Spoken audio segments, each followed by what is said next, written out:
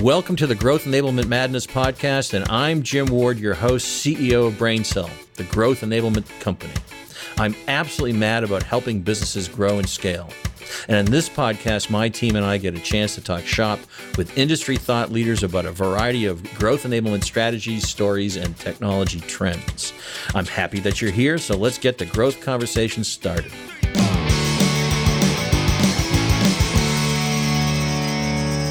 Welcome, everybody. This is Jim Ward. This is the Growth Enablement Madness podcast because we're mad about growth. For all of our customers and listeners out there, we want to help them grow their business and scale. That's our vision. Today, we have a fantastic guest, Tony Berry, who is our senior solution architect for our data services here.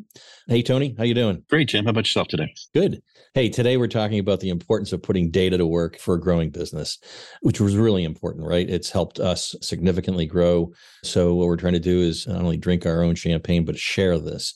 So what does that mean to you when we talk about putting data to work for growing a business? Yeah, it's funny. And we're a bunch of data plumbers, so we love thinking about this stuff, but it's really starting to treat data as an asset. So thinking of it as something that will help inform and allow organizations to make decisions. And that's what we mean by data driven. So you're using that data that you've got already to help you make good business decisions based upon what's happening in the world. As we know, the world's a little chaotic right now. Right. Kind of don't know where it's going. We keep hearing about recession, inflation. I don't know if it's impacting us, don't know if it isn't impacting us unless we have sort of a true north. And I think data actually helps provide that. But Tony, we've got profit and loss statements and balance sheets. Isn't that enough? It's really not, right? Because that's, we talk a lot about as you become more data driven, there's this concept of rear view mirror versus looking out the front windshield. And I would argue the financial statements are by definition a rear view mirror, right? They're looking at what has happened, but it doesn't start to give you information on what's occurring right now or what could potentially happen in the future. Right. So I guess why should a company strive to be more data-driven? That's historical data. That's what I'm hearing you say. And so what is a data-driven company? What outcomes should they be looking to achieve by looking at other sets of data? Yeah. So not only should a company, is it important to do it? You kind of have to do it. It's funny. I think it was Forbes had a quote last year that said, every company is a data and analytics company, even if they don't know that they are. You pretty much have to in today's world, again, because of the volatility that we talked about, you have to become more data driven to be successful. And it's funny, McKinsey did a study. It's staggering. Those that are data driven are 19 times more likely to be profitable. Think about that. 19 times more likely to be profitable. Not a small amount. No. So that pretty much underscores just that alone, the reason for each and every company who wants to be a growth company to be data driven.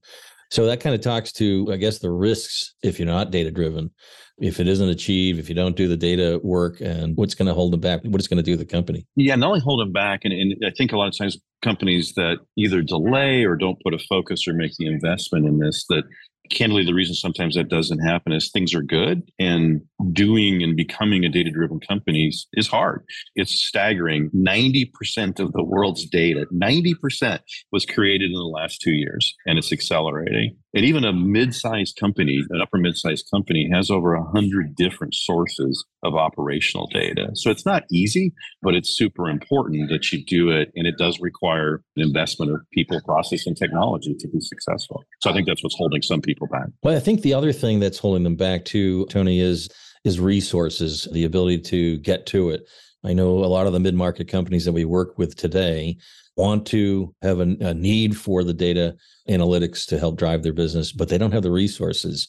What are we doing to help solve for that problem? I think it's great, Jim. It's something we think about a lot, as you know. We talk about how can we help in that regard, where the resources and even sometimes just the experience, the expertise. And so that's one of the offerings that we've put together, is to really help companies put that foundation in place. We call it the data plumbing. That you need to become a data-driven company. We've even developed some tooling to help support that, a set of tooling that we call Interlude, that is exactly that. So we can come in fact, we're working right now with a global manufacturing company who knows they need to be data-driven. And they've been trying. They have, as we started working with them, they basically have a department that this is what they were doing, was pulling down the data, putting in spreadsheets, manipulating it, sending it out to their team. And they did some measurements on it. I think they were taking like 2 days a week, literally 2 days a week, to pull all this together. And obviously, if you can't get to where that data is becoming more real time, you aren't as data driven as you want to be. And that's where we came in. We helped them with both technology.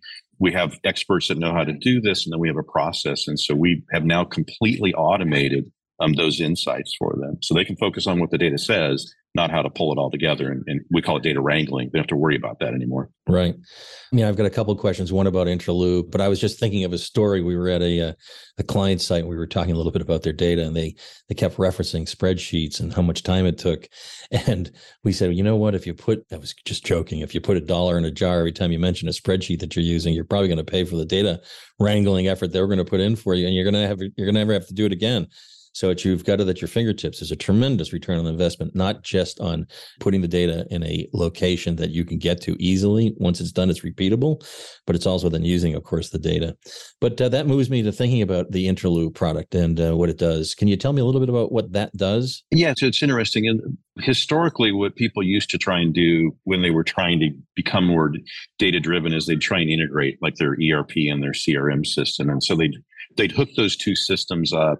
They'd pull data out of their ERP tool and push it into their CRM. It's called a point-to-point integration.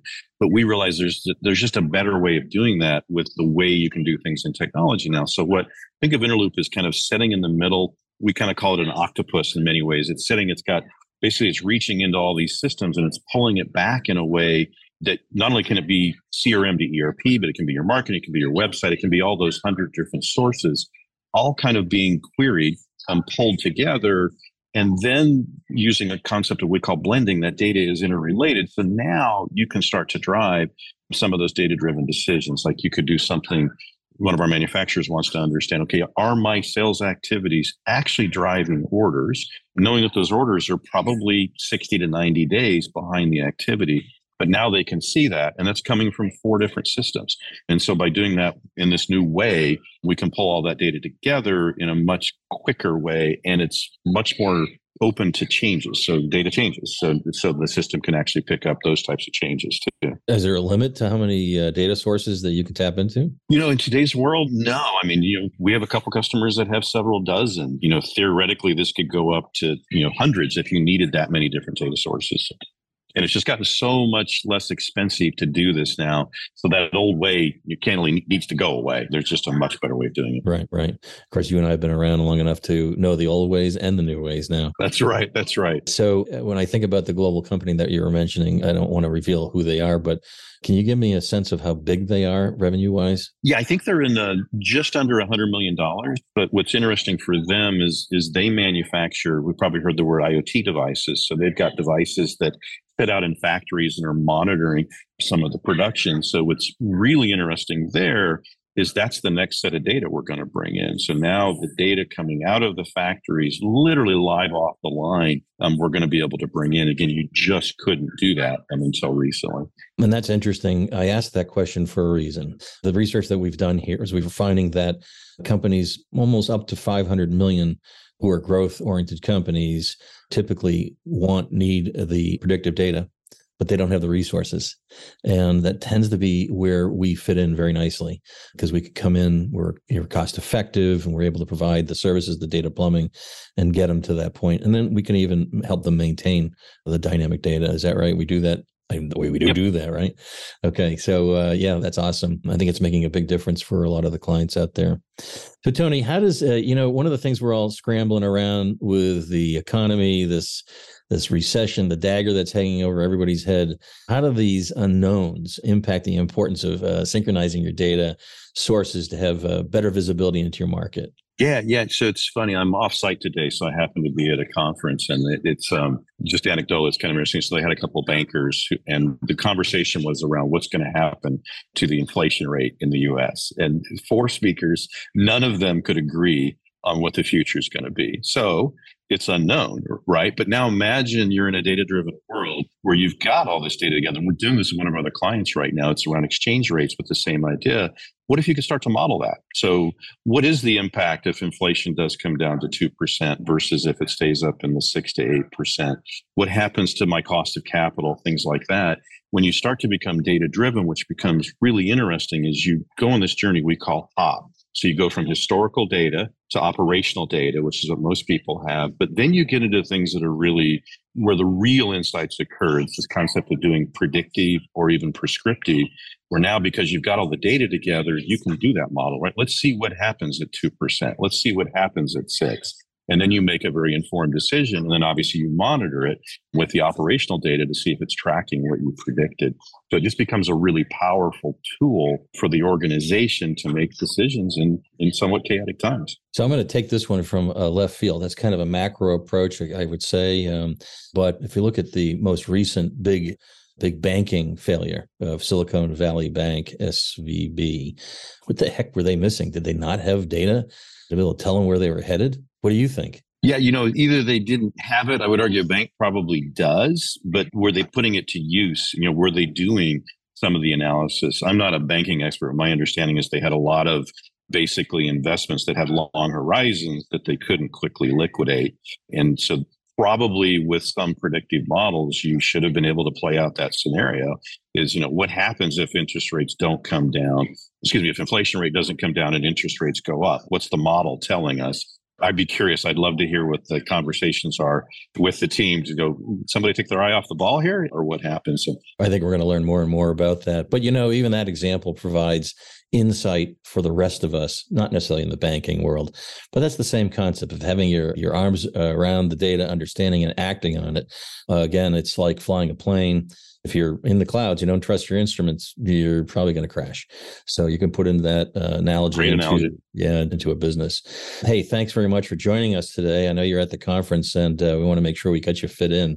One of the things that we're going to be doing in our next upcoming episode is we're going to take this information about data and data wrangling, data plumbing, Interloop and how that works.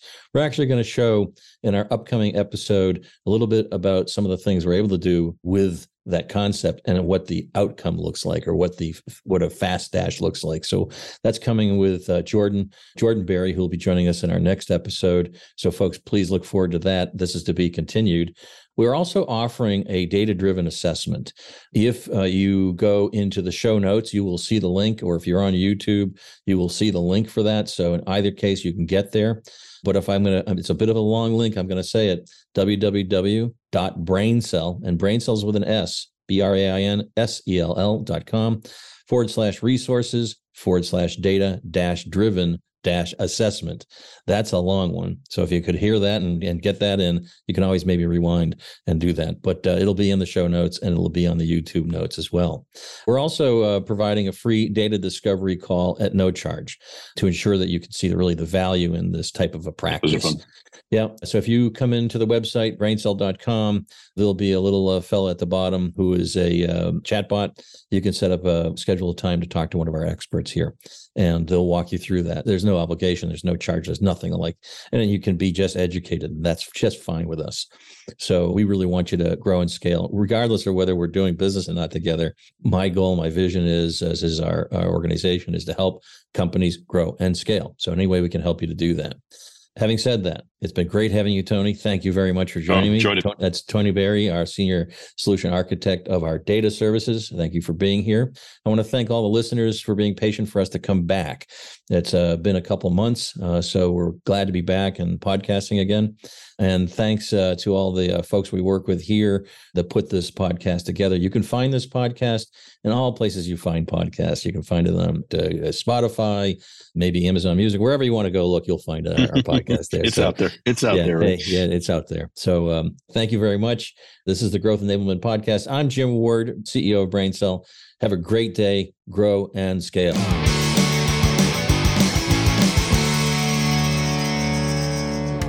Thank you for listening to this episode of Growth Enablement Madness Podcast.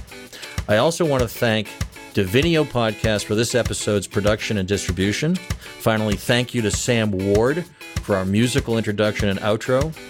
Be sure to check out all of our episodes wherever you listen to your podcasts, including Spotify, Apple Podcasts, Google Podcasts, and more. New episodes are available monthly and cover all important topics for growing and scaling your business. Until next time, this is Jim Ward signing off. Let's grow.